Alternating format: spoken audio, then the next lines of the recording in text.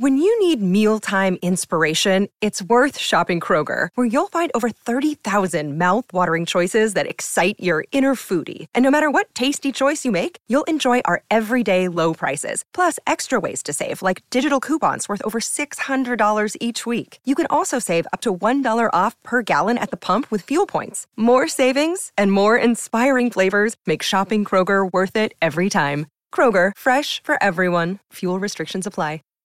Save big on brunch for mom, all in the Kroger app. Get half gallons of delicious Kroger milk for $1.29 each. Then get flavorful Tyson natural boneless chicken breasts for $2.49 a pound, all with your card and a digital coupon. Shop these deals at your local Kroger today, or tap the screen now to download the Kroger app to save big today. Kroger, fresh for everyone. Prices and product availability subject to change. Restrictions apply. See site for details.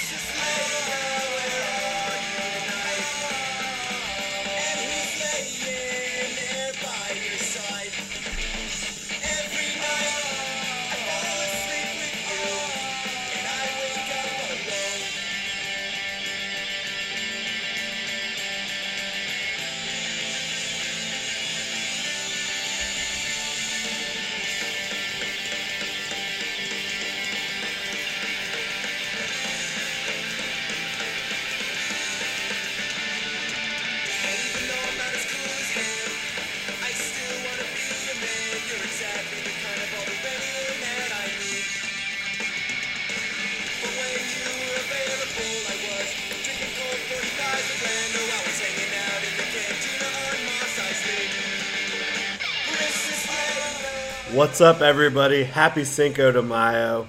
Bringing you in on some Blink-182, A New Hope there.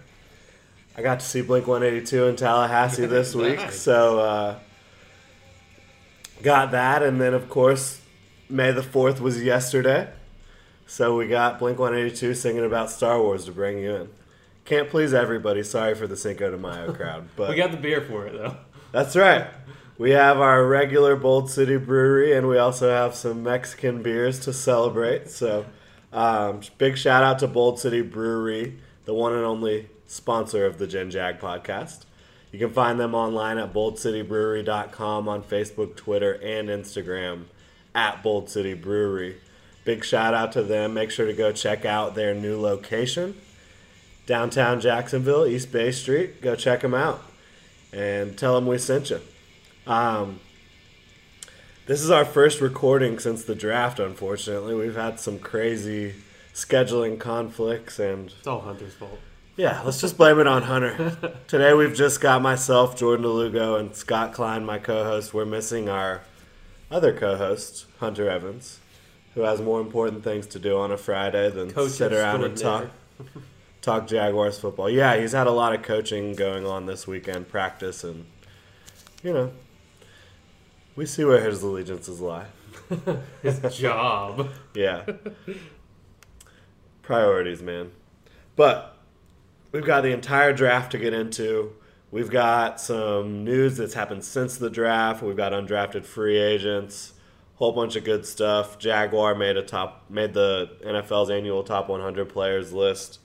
A lot of fun stuff. So we'll get right into it. Again, this is the GenJag podcast. Excuse me, I've been battling a cold all week, and of course going to a concert and screaming your ass off for 2 hours doesn't help, but it is what it is. So yeah, this is the 27th episode of the GenJag podcast. Find us online at genjag.com. We've got latest video updates, news, analysis. We've got everything for you there at genjag.com. You can also sign up to be a member of our Jaguars fan group. We tailgate for every Jaguars home game. All our members get to drink for free, eat for free, have a good old time. So go check it out at genjag.com. And follow us on Facebook and Instagram at Generation Jaguar, on Twitter at Generation Jag. All right, Scott, let's get to it. Where do we begin? My goodness. Well, we begin with round one. Pick number 4. The big guy. I mean, the guy we've been talking about for weeks. Yeah. So there was a couple situations where it was possible that Fournette might not be there. It seemed like the Niners had some legitimate interest in him. There were even talks of when the trade happened that it was potentially us moving up for Fournette. Right. So there was a little bit of shuffling around in front of us. The Bears got worked by first-year GM John Lynch. So that happened, but that's a got to feel bad for Bears fans on that one. That's brutal. They gave up 3 picks in order to move up one spot. And take the guy that San Francisco might not even have taken him. They wouldn't have taken him. They had to have just said, hey, we're getting calls from elsewhere. Yeah. Sweeten the deal. Yeah, so sucks for them. But Jaguars, Leonard Fournette, anywhere from 228 to 240 pounds, 6 feet tall, can run through you, can run past you. He can pretty much do everything you want on the football field as a running back. There are questions about his receiving prowess, as he wasn't asked to do that too much at LSU, and his just kind of let's call it agility. As far as like lateral quickness and right. There's question about that, but whether it's warranted or not, we'll find out. Yeah. Obviously, what's your overall feeling about the pick, Scott? I mean, there's been so much speculation that he's the guy, so he's the one that you kind of focus on. And man, when you watch the tape, your eyes just they grow huge. It's just crazy. Thinking about the possibilities of what he could bring a football team. He's the size of a football player that he is to do the things that he can do. The Ole Miss game alone was one of the most unbelievable games I've ever seen by a single player. Yeah, it really was. And there was some incredible performances by other running backs this year. That one took the cake. I mean, he didn't get 30 carries like Samaje Perine did. Yeah, he got or like Deontay Foreman did. But I think he averaged almost 20 yards a carry in that game or something. At one point in the fourth quarter, he had 7 rushes for 249 yards and 3 touchdowns. And, you know, all these college stats, we bring them up not because they're what matter, but it's how those stats were achieved. Yeah. Running through people, running past SEC people. That In the Ole Miss game, he ran 22.9 miles per hour he was clocked at, which was faster than any NFL player ran in a game in 2016. That's crazy. At 235 pounds. Whew. So he's obviously, he has the big play ability that Chris Ivory kind of lacks. Yeah. And that TJ Yeldon clearly lacks. Yeah. Yeldon, you would kind of think of more as a guy that should be able to get big plays, but he has no top-end speed. Yeah. All he is quickness and agility. He's got a little power, too. Shiftiness to his game. Mm. But in terms of running past people or keeping his top speed up, he always gets caught. Yeah. Leonard Fournette's an athlete. Yeah. The Jaguars haven't seen. We've had some darn good running backs, too. Yeah, I mean, you always think of Freddie T and Maurice Jones-Drew, but going back before that, and even during their time, Greg Jones would have been a good quality starting running back in the NFL. He proved that when he had to start all year for Fred Taylor. Stacey Mack was a beast of a running back in the day. You got James Stewart. Natron Means was always my boy. Yeah, Natron Means, he was a big bowling ball. He was fun to watch. And James Stewart, I mean, he still holds the record, 5 touchdowns as a running back in one game for the Jaguars. Just incredible. So, yeah, there's a long line of impressive running backs. Problem is, the last one to be impressive quit being impressive in about 2012, and his last year with the Jaguar was 2013. That's 4 years ago. It's time for some running game in Jacksonville. And this guy, the guy Leonard Fournette, the guy who's coming in, he's been compared to Bo Jackson. Yeah. The type of athlete. I mean, here's the comparisons you get. Bo Jackson, very common comparison. You always hear Adrian Peterson. You hear a little bit of Todd Gurley, although I find him to be much more like Peterson and Jackson than Gurley. I think Gurley has a shiftiness about him more than all of those guys. But great comparisons. Basically, those comparisons are drawn because they're players that have incredible size combined with incredible speed. Yeah. You just don't see it often. Yeah. I mean, I like the pick quite a bit. I mean, it's another offensive weapon that potentially could take over a game. Yeah. For me, the way I looked at this class, retrospectively is 2017 impact versus long-term impact. Yeah. I think Fournette checks both of those boxes in the first round because he's going to immediately come and be the starter at running back, and ideally he'll be the starter for at least 5 years. I mean, if you get 5 solid years out of a running back nowadays, that's good. Yeah. So I'll take that all day. Yeah, he's got to be a generational talent in this day and age to make it. Because look at guys like Adrian Peterson, Jamal Charles, and they've been on the free agency.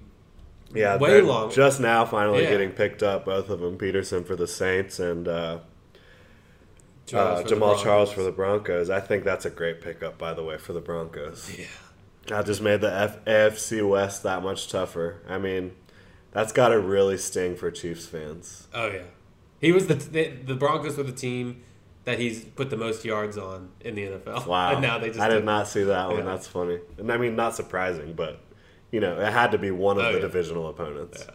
But no, I mean, like going into the draft, I was like, okay, they picked Leonard Fournette. Let's see what they do for the rest of the draft. They got to get more physical. I mean, they have to start focusing on offensive line. Yeah. And that was like, you probably have to commit multiple picks to shore up the offensive line. We'll get into it a little bit on how it might not have turned out that way. No, it certainly didn't. But getting back to Fournette a little bit, like we said, I think the questions about his hands and his ability to be a 3-down back and his ability to catch the ball out of the backfield is ludicrous. And I watched a lot of Leonard Fournette tape. Every time he was asked to go out of the backfield, he looked fluid and he caught the ball. Oh, yeah. Every time. And there's even times, I think he did it against Wisconsin, which was a really impressive game because Wisconsin's defense was just so stout to start the game. But he's that battering ram. He kept churning. Second half, they couldn't stop him. And one of those plays they couldn't stop him on was he just did a wheel route out of the backfield. About 30 or 40 yards downfield. It wasn't a great pass. He had to slow down and adjust to it. And he went up and got it just the same way Dalvin Cook does. Mm-hmm. I think that's totally overblown. And at his pro day, he was basically lining up as a wide receiver at times. Just to show off, hey, I got hands. I can do anything you ask of me. And he showed off the hands at the combine, too. Where Dalvin Cook faltered, Fournette shone bright at the combine in the pass-catching drills for running backs. So I don't know if it's a lack of people doing their homework or what it is. It's LSU not really using him in that way. I know, but if you go look at every time he was asked to do it, he did it well. Yeah.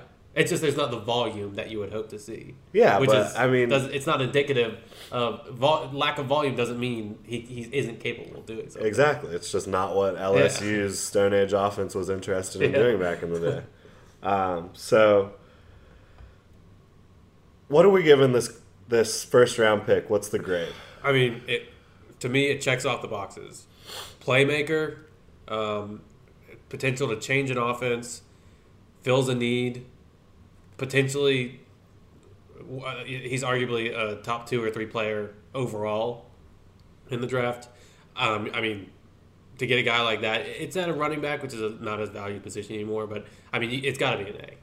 And he was the clear front runner on as far as running backs go, and it's just to me, I think it checks every box you can fill. Yeah, for me, 2017 impact, A+.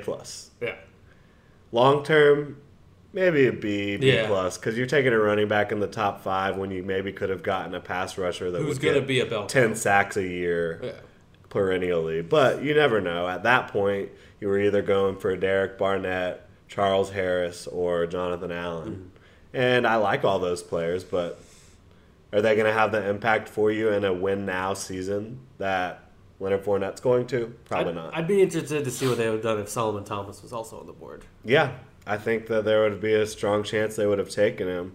Although he projects as a outside edge rusher or a guy that will move all over the place, but he never lined up on the edge in college. And I know people are just projecting his ability, which, I mean, he's got an incredible get off the line. Mm-hmm. Like every time, if you do if you just click play on the beginning of a play and then immediately click pause, his head is way in front of the rest of the defensive line.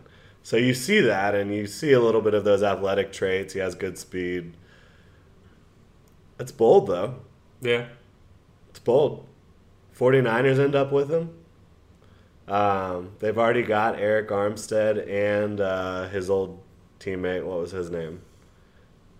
Oh, out of Oregon? Yeah. Oh, the guy that's better than Armstead. Eric Armstead and... He's on my Madden team. I can't remember his name. Circle back to. But I mean, I think he's going to be, even potentially more of a outside linebacker in their. Yeah, it'll be interesting. Definitely for the 49ers, but I think this was a really solid pick. I think everybody saw it for the Jaguars.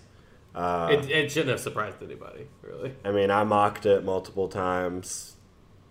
I said it that day. I think most people believed that day that's what was going to happen.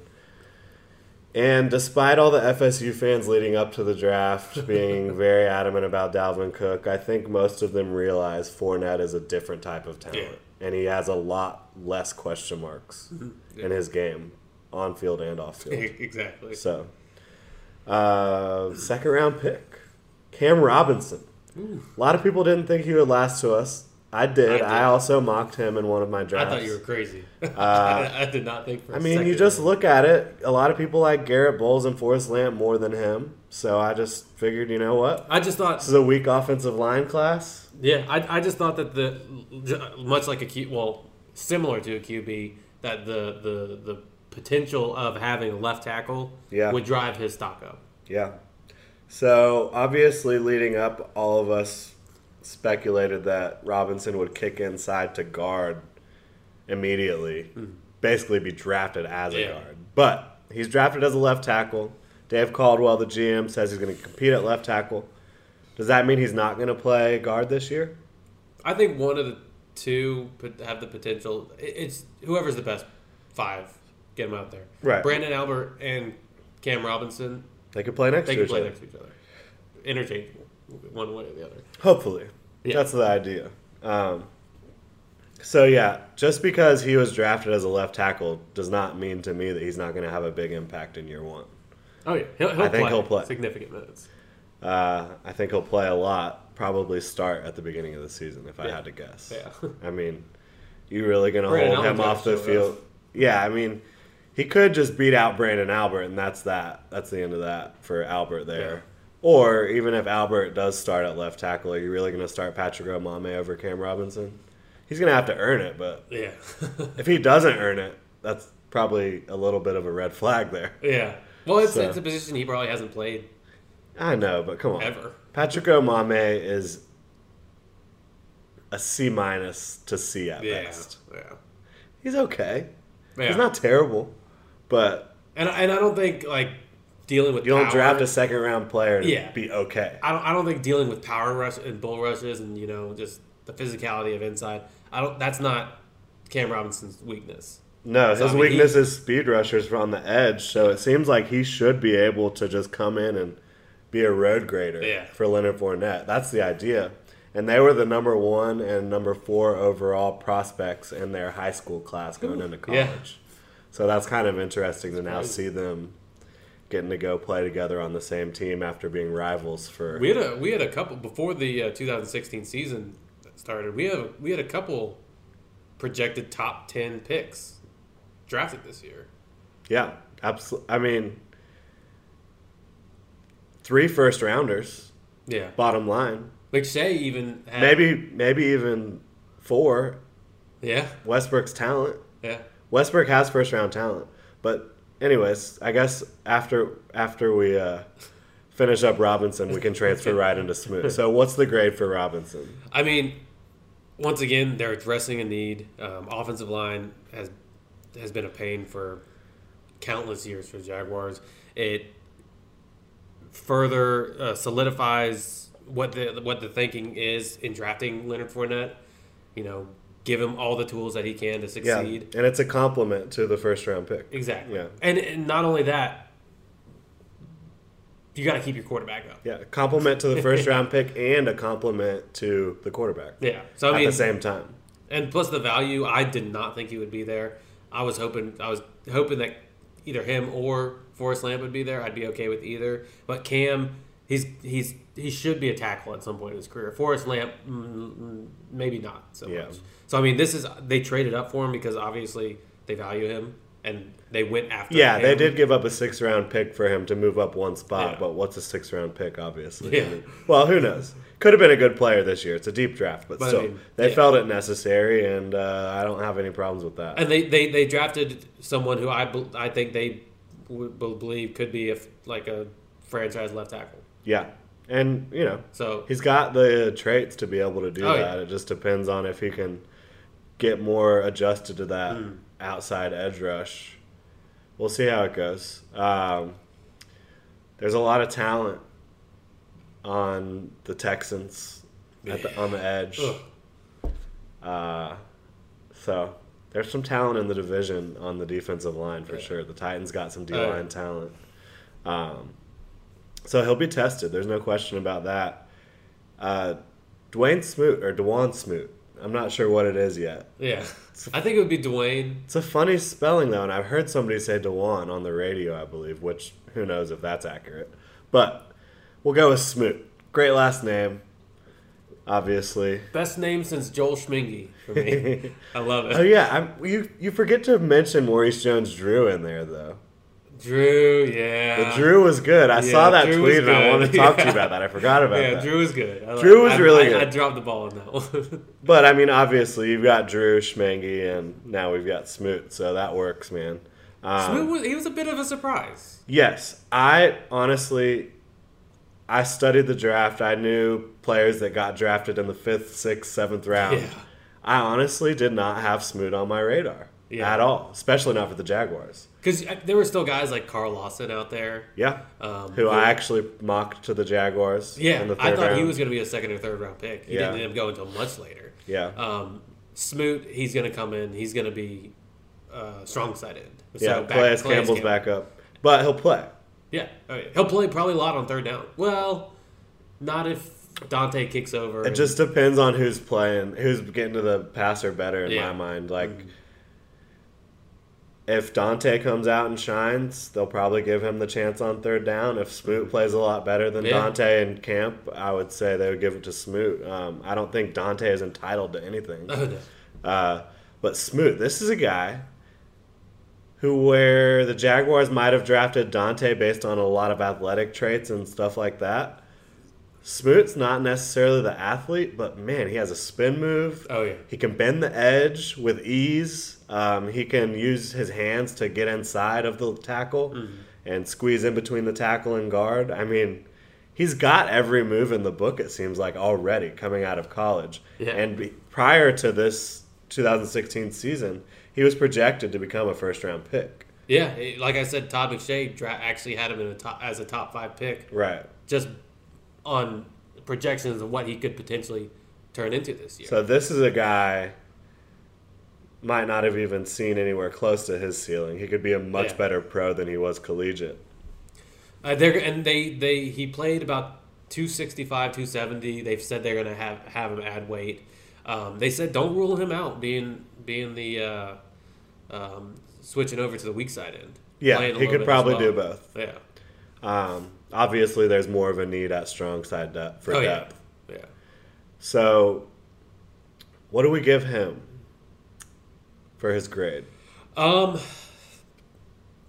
mean, watching some film on him, you see flashes. He didn't have the production. I think he only had 5 sacks last year. Yeah. I mean, he should be a solid run stopper. They're gonna play a lot more 6 technique. So it's not necessarily going to be lined straight up nose to nose with the tackle. Yeah. 6 technique is going to be shaded outside of the tackle, typically between him and a tight end. That gives you more of a chance to try to bend the edge. Exactly. It gives you get around the tackle and go around the tackle and get to the quarterback's backside versus trying to work inside always and just stuffing the run. Yeah. So I mean, it's I feel like it's going to work well to his abilities. Yeah. He's going to be a backup end. I wanted a defensive end, so I mean I love it because there was a big hole. Yeah, retrospectively, I think it's a good pick. At the time, I was like, wow. Yeah, I think everyone was. It's not a super flashy pick. I mean, it's a guy a lot of people I'm sure were like, who? Yeah, who's Smoot? He's not a starter right now. Yeah, that's the bottom line. He's not going to be a starter. He's going to be the guy they hope to take over for Calais Campbell. Yeah. And what better role model do you have than to learn from? No question about that. So if he ends up being the strong side end and taking over the position from Calais Campbell, it's a great pick. But I mean, right now it fills a hole and then he flashes. So I mean, it's not an A. Yeah, I would give it a B. Yeah, it's got potential. Yeah, and a much higher grade for future impact than 2017. So. Yeah. And that's going to be the case for a lot of these later picks. Yes, absolutely. Now, Smoot was where it got pretty interesting. Yeah. 3rd round. 4th round was where things started really, really getting interesting because you're starting day 3 of the draft. You've got guys like Jake Butt, immediate starter at tight end as soon as he's healthy. You've got guys like Dorian Johnson, immediate starter at guard if he's healthy, which... You don't know we don't know if guard is a need right now because Robinson might play guard, he might not. We don't know. If he doesn't play guard, then it's definitely a need. And they passed on a guy who most projected to be an immediate starter with, possible Pro Bowl potential at Dorian Johnson. They passed on guys like Corn Elder, who would have filled a need. A lot of guys we've been talking about. So the guys were there that we liked. From here on out, Jaguars went in other directions. So for me, the rest of these picks will always be graded against the Jake Butts, against Dorian Johnsons, against Corn Elders. And, I saw the Broncos get Jake Butt, and I was just like, of course they did. Yeah. That John Elway knows how to draft. Yeah. He is something else. He's got to be on the short list for best presidents in football. Yeah. Oh, yeah. So, and just GMs in general, because he's the president, GM, he's everything. So, 4th round, D.D. Westbrook. Woo. Want to be excited about this pick? Let's have Scott come in and talk about the negatives just to start it off, get it out of the way. As a Texas fan, I D.D. Westbrook has off-field issues. Yeah, there's no avoiding it. What is it? It's the only reason that he slid to the 4th round. Right, and what?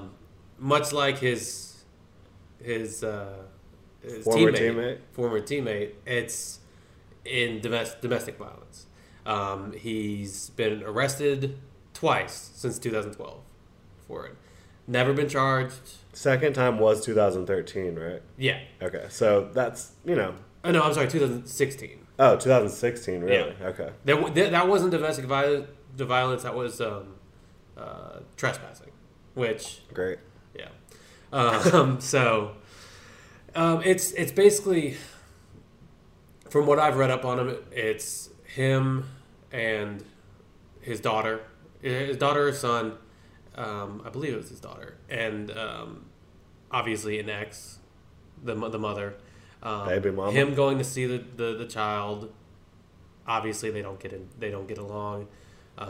There's he and the ex, him and the not ex, him and the child. There's been claims that he's thrown her to the ground. He's bitten her and punched her. Yeah.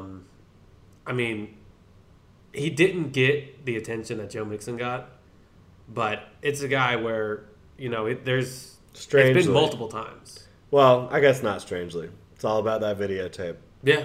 I mean, it's something polarizing about actually seeing it happen. Yep. You can sweep this under the rug. Eventually, if D.D. Westbrook comes into the league, never has another issue, and comes out and plays incredibly well, this might not ever be talked about again. Yeah. For me, it was pretty alarming. Right after the pick happened, you see several NFL analysts tweeting things like, he's just a degenerate. Yeah.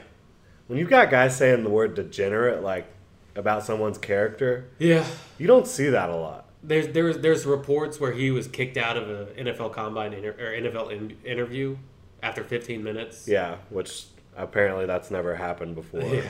So, I mean... But, of course, he disputes that. This guy is all about can he control himself off the field? Because on the field... Whew. Oh, my goodness. On the field, he's a first-round pick. I hated this guy more than any other. He might be better with all the Oklahoma... Sterling Shepard. I know I'm forgetting another wide Oklahoma. Kenny Stills. Kenny Stills. I mean, of all those, he might beat them all. He's an unbelievable talent. Yeah. Now, what do you see comp-wise? Before we even get into analyzing his specific game, I just think he's an interesting guy because he's undersized. Yeah. But what do you see as his NFL comparison? Could be active or retired. Because as soon as I started watching tape on him, I immediately thought of two players. And they're lofty comparisons, but I want to hear what you have to say. To me, and I think it's going to be a similar AFC rival that we hear. To me, T.Y. Hilton. Okay, yeah. A more recent one. He's a tiny dude, but he can make plays all over the field. He's shifty. He can blow right by you. I don't know if he's got the speed of T.Y. Hilton, but he's so elusive. He's certainly got the quickness and agility. Yeah. So Maybe not the long speed. Yeah. But you don't see him getting caught on tape by anyone. Oh, yeah. So T.Y. for you. Yeah. I immediately thought of another Colt, retired Colt, Marvin Harrison. Coming out, and this is comparison coming out of college, not coming out, or not after their playing career in the NFL. Yeah, it's not a projection of what they will do. Yeah, Marvin Harrison coming out of college was almost exactly like D.D. Westbrook, maybe even less refined than Westbrook is now. Yeah. Now, there's a lot of guys that you could say that about, probably, looking back through drafts, who never became Marvin Harrison. But the talent's there. He also reminds me of Antonio Brown because of his ability, despite his diminutive nature, to win 50-50 balls. Yeah, he'll go. Because, I mean, you just don't see small guys like that usually winning 50-50 balls. And Antonio Brown does it almost every play. Yeah. It's usually not just an easy catch for AB. He goes up and gets it a lot. And I see that a lot from Westbrook, too. So those are obviously lofty comparisons. But I think they're legitimate. He has an ability, no matter where he is on the field, when he's running routes, to have sudden movements and sudden twitches that get defensive backs just totally discombobulated. And he does a lot of double moves, and the double moves can be so subtle. Yeah, you barely see him on tape, but you see the defender go flying in the wrong direction, and then you see him score a 60-yard touchdown because he just takes the top off of defense. And now what he's going to be doing for the Jaguars is doing that from the slot. And he did it from the slot some at Oklahoma, but he was also lined up as an outside receiver a lot at Oklahoma. I just don't know how you defend... how you can possibly defend a 4 wide receiver set against D.D. Westbrook, Allen Robinson, Allen Hurns, and Marquise Lee. It forces you, it forces you. You don't have an option to put an additional corner on the field. Yeah.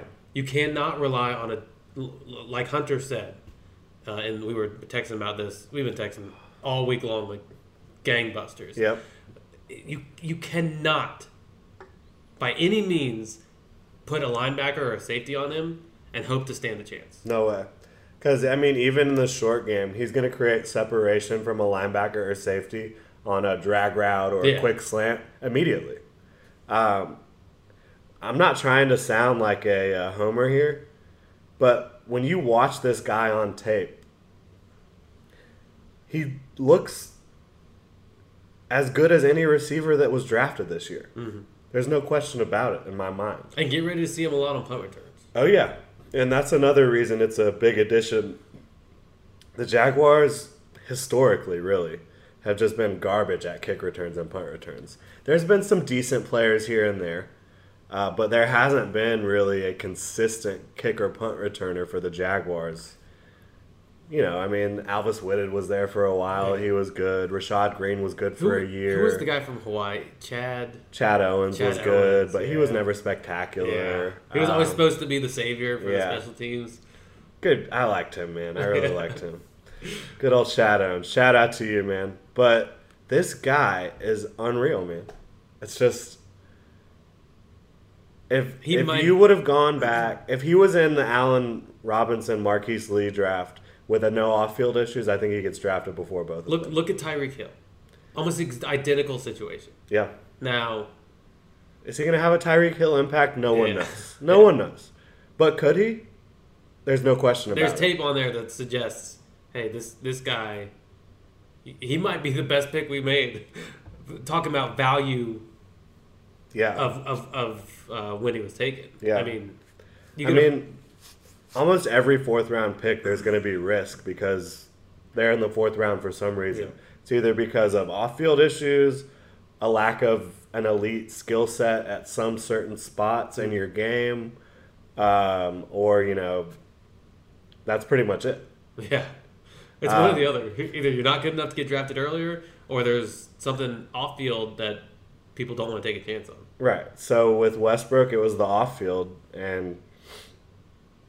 I still just, and Scott's going to hate this, but just go watch his game against Texas this year.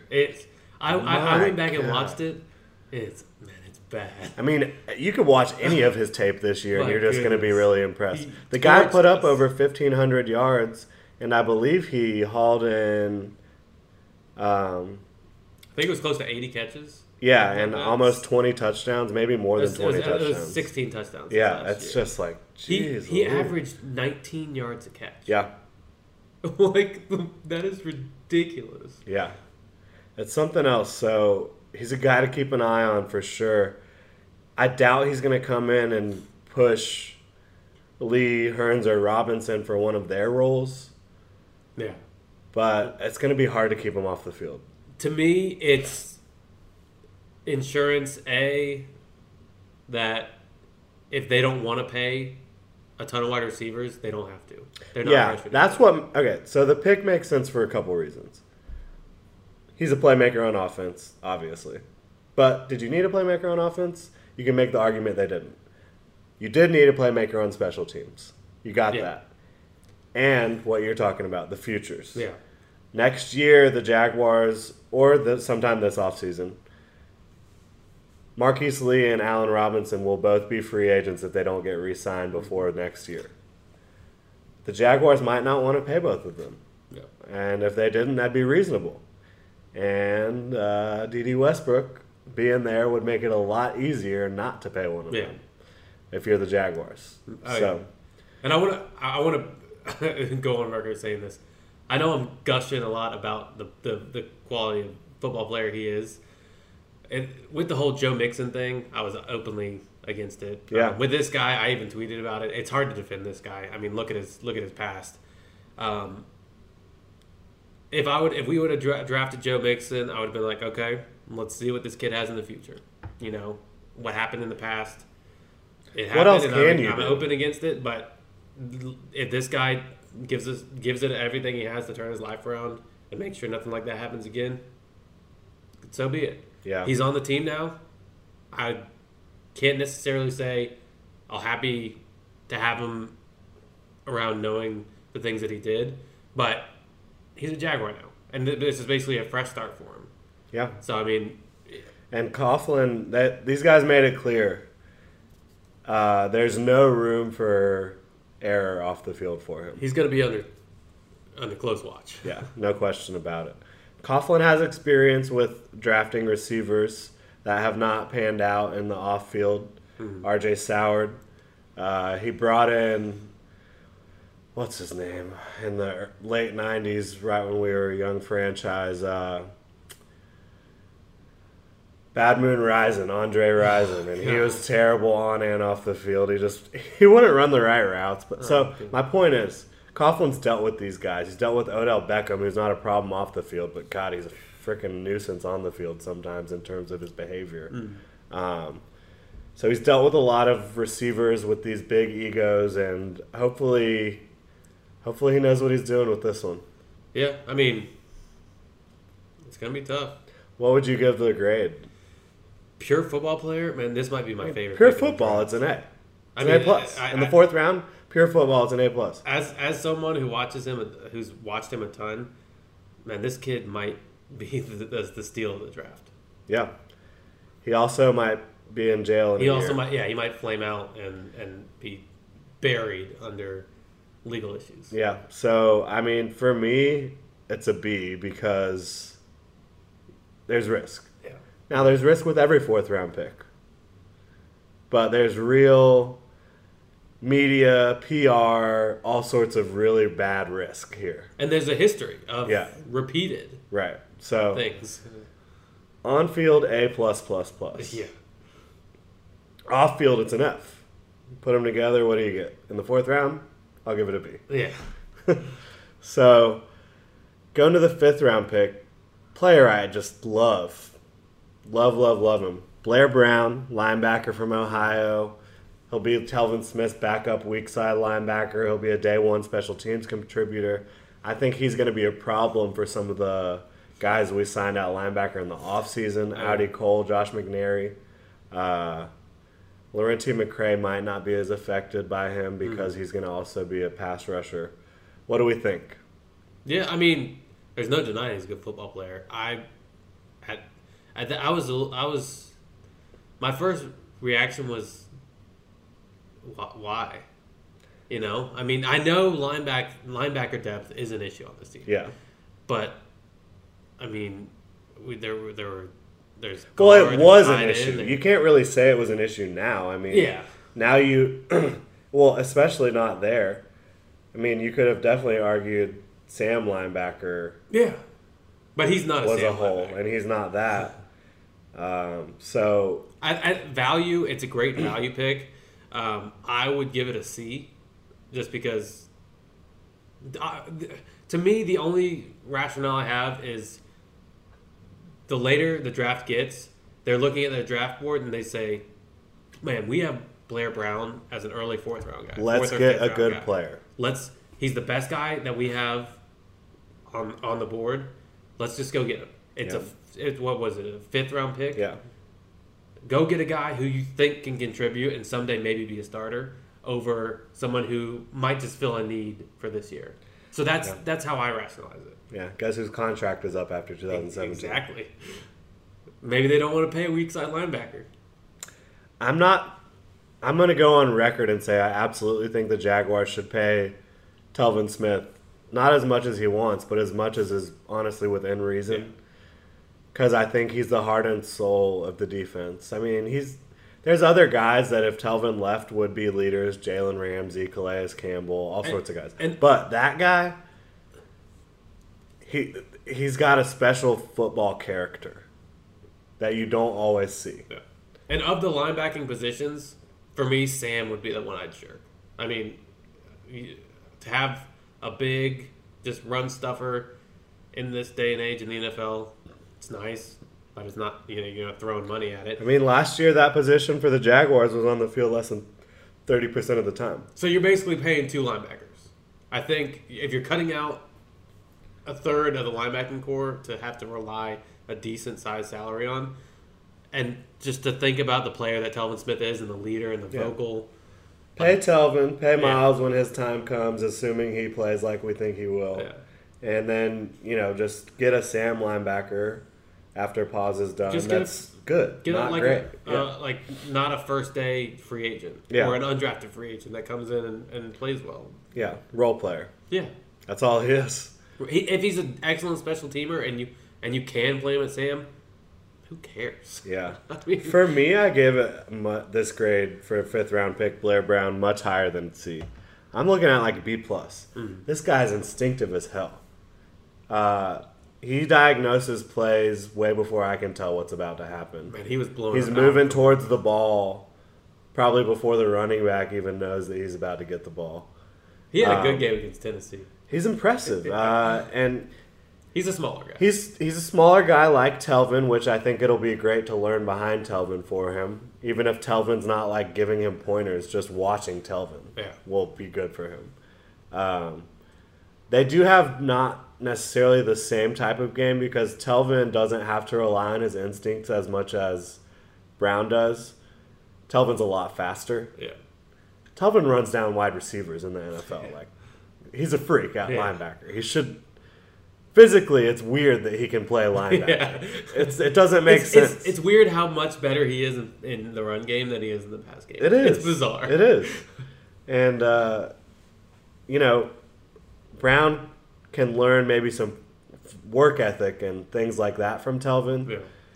Maybe he shouldn't study his habits because Brown's habits might already be better than Telvin's. Yeah, exactly. In terms of pre-play instincts and all that type of stuff. But when he gets to the ball carrier, he can bring a load. He's a solid tackler. He's not an explosive tackler. Yeah. He's not blowing people up regularly, but when he gets there, you feel it a lot. You see that the running back or whoever he's hitting, they stop. They don't pile through him like you would see through a cornerback. Right. But he doesn't always – there's always the initial contact where both stop. He doesn't always drive through the running back or whoever it may be. But he gets there, slows him down, and gets him on the ground. Yeah. And he's a form tackler. So, for a fifth-round pick, I love it. Yeah. I mean, I've heard a lot about the guy. And for a fifth-round pick, to just passively hear about a guy, it shows something. And digging deeper, you can see him making flashes. He's an undersized guy. He's a backup linebacker right now, special teamer. Yeah, and I mean, he's really going to make life difficult for Audi Cole and Josh McNary. Because both of those guys were brought in primarily as special teamers. They're obviously linebacker backups as well, but they're going to have a hard time holding Blair Brown off. They really are. Oh, yeah. The next pick was not in the 6th round because they traded that 6th-round pick to get Cam Robinson. Jalen Myrick, 7th round. Or Myrick. Don't know how to pronounce his last name yet either. But, I mean, all you have to say when you start this conversation is he ran a 4.28 40 at the Combine. That's how the conversation starts. Yeah. How does that fall to the 7th round? No one has given me a good answer on that yet. Yeah. I don't know. I mean, the answer, I guess, really is I think an incredibly deep cornerback class. And he's more exclusively a nickel. Well, in college he wasn't, but that's how he projects. Yeah. Right. Mike K actually talked about him. He's Mike K, shout out. You're doing a great job. I mean, he was all over this draft. Yeah. He was talking he kicks ass. First Coast News, for sure. He was talking about how a lot of people were surprised Myrick made it past the 4th round. Yeah. Just because of speed alone. 4.28. Like, the Combine record was set this year by John Ross at 4.22, right? Yeah. That's a half a second. I mean, excuse me. A half. It's 0.05 seconds slower. Yeah. That's. Yeah, it's half of a tenth of a second. He's probably going to be a kickoff return. He's like a 20th of a second. Yeah. He said he's probably going to be nickel or potentially move kind of the free safety role. He compared him a lot to Peyton Thompson. A guy that is very flexible. Peyton Thompson wishes he could run that fast. Yeah, but yeah, he's just saying he's not really a guy that's going to push Tayshaun Gibson, but a guy who he thinks could transition to either the nickel or free safety role. I mean, he's got versatility. He's got special teams ability. Look for him as a gunner on punt coverage, kickoff returns. He's also going to be a backup to someone who is in a contract year this year. It's Aaron a Colvin. theme. Yes, it is. It is. So, you could see Williams starting in the next couple of years if he ends up doing what he needs to do on the field. Obviously, well, not obviously. I don't know why I said obviously. Because he's a 7th-round pick. Nobody knows anything about him besides the fact that he ran a 4.28. He does not get his hands firmly grasped on the ball very often in coverage. He doesn't pick it off. Yeah. But he regularly is disrupting the receiver from catching the ball by, I don't know, it just seems like his hands are always on the ball. Never comes down with it, but he's constantly disrupting at the point of catching it for the receivers, which is good. Yeah, I would say that's a good thing. I believe his percentage against him, completion percentage, is below 40 for his career in college. Yeah, that's pretty good. It's really impressive. Although he's playing in the Big Ten, I mean, I'm not surprised. It sucks. He doesn't have great flexibility for a guy as fast as he is, which is another reason he's not projected. Because like if he had smooth hips, he'd probably be like first or second round pick easily. He's not huge. He's a pretty small guy, but speed kills in the NFL. He's got it, and he's got plenty of it. This team got He's so instinctive much with getting his hand in the way of the receiver, and he'll be fun to watch. 7th round pick, you can't ask for much more than that. Yeah, like I said, kickoff returns. You got him and Corey Grant back there. Yeah, that's Both explosive. Explosiveness. That's crazy. And I mean, Dede might be better than both of them at kick returns. Special team. Joe DeCamillis must be loving this draft. I don't know if it was Halloran or who it was, but on 10-10, one of the guys was like, it was like after the second round, or after the third round, they just gave the reins over to Joe DeCamillis. The rest of the draft is you, man. Actually, save for the very last pick, Marquez Williams. Woo! He's just a big bowling ball from the University of Miami. He's a fullback. He actually lost 20 pounds during the draft process. He actually has highlight reels out there. Yeah. That's crazy for a fullback.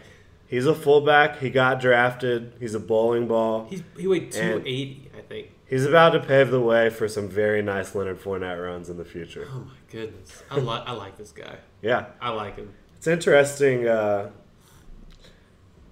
They've already signed Tommy Bohannon, who paved the way for Chris Ivory. Yeah. In 2015. It'll be interesting to see who wins that battle. I have a feeling it's going to be Williams, though. He's a load, man. He's a real football player. Yeah. He's a hell of a football player. No disrespect to Tommy Bohannon, but this guy seems like the real deal at fullback. Real fullback. Yeah. He's not a Marcel Reese or a Mike Tolbert. No, he's going to punch somebody in the mouth. Yeah. Every single play. I like it a lot. Now, we've got some cool undrafted free... Okay, well, for the undrafted free agents. Overall draft grade, how do you feel? I feel the first three rounds went maybe not in that same particular order that we expected, but they went about the picks, the positions were what we expected. Later on, to me, it turned into just value. And I think long term, they set themselves up well. Yeah, big time. They didn't answer a lot of questions. I'm surprised there's no quarterback. But after the third or fourth round, you're picking one just to pick one. Exactly. I mean, you're not going to find Tom Brady every year. You got a guy that they like, Brandon Allen. If you were going to pick a quarterback, you were going to pick one early. Yep. So, I mean, they got some really good football players. I'll give it a B+, because I think just on talent alone, this team got a lot better. And a lot faster. Yeah, and I honestly think every one of these players that was drafted will make the team. Yeah. That's good. Yeah. That doesn't always happen. Not when you're this far into a rebuild and you've got so much talent, it seems like, already on the roster, at least as starters. So, yeah, that's good. There were a couple things that were unanswered. Tight end. Yep. I'm shocked there's no tight end pick. Yeah, me too. Like, they really, really like those young guys. Yeah. No guard. And they still got Rivera and Mercedes Lewis. People always forget about that. Gary Barnage. Yeah, he could be coming in. He's visiting. Yep. After the Kentucky Derby, hopefully. So we'll see about that, how that goes for sure. I'd give it a 2017 impact B- to C+ range. Yeah. Future impact, you're looking at B+ to end of the A range. And to be honest, in a draft, that's what you should be looking at. Yeah. Yeah, absolutely. I mean, it's important for this regime to win right now. The fans want to win right now. We both want the Jaguars to win right now. But when you're building a successful program in the NFL, sustainable success, it's about building for the future. Yeah. And they did do that this year, while also addressing some big-time holes at running back. Yeah. We're running out of time here quickly. We spent all but 7 minutes of the program covering the draft here. Sorry about that, guys, but I figured everybody wants to hear our opinion on all the picks. We've got some interesting undrafted free agents. Justin Horton, he'll be the backup strong side linebacker, most likely, if he does make the team, from JU. He was close to being the first JU player to ever get drafted in the NFL. Didn't quite happen for him this year, but he's got a good shot to make the roster. Carroll Phillips from Illinois, third-round pick, Smoot's former teammate and current teammate. Mm-hmm. So that's cool. He's a pass rusher as well. I'm glad you have this name, not me. Amba Etatawo. I don't know. That's probably terrible. From Syracuse, wide receiver, 1,400 yards, 14 touchdowns as a senior. Gotta like that. Yeah. Itavius Mathers at Middle Tennessee State. He started his career at Ole Miss, transferred. He had a massive year this year, 20 touchdowns, 17 rushing, 3 receiving. Hunter Dimick, 83 pressures in 2016, led all of college football at defensive end. How did this guy not get drafted? He didn't get drafted. I mean, he's on the older side, but... So the scouting report on this guy is insane strength and physicality. Yeah. But terrible athletically. Yeah. So he's got polar opposite attributes. So it'll be interesting to see if he can overcome the lack of athleticism with that just extreme power and motor. Blake Bortles' fifth-year option was picked up, moving on quickly from the undrafted free agents into some current news. What does it mean? Really? Nothing. Yeah. As long as Blake Bortles isn't injured at the end of the 2017 season, and he can't pass a physical at the beginning of March, it's not guaranteed. They could still get rid of him. It was just a buy time. I mean, if he's not good this year, they're probably gonna move on. Yeah, it doesn't really matter that much. However, I still probably wouldn't have done it because you are at risk if he does get injured. Injuries at quarterback position are not uncommon. Yeah, and to me, it was more insurance that they didn't take a quarterback this year. So for them, they would have been from the opposite side of the fence. You could say they would be taking a risk if they didn't do it, because then they could be out and not have any quarterback going into 2018 besides maybe a rookie or Brandon Allen. If he's bad, then you're not going to re-sign him anyway.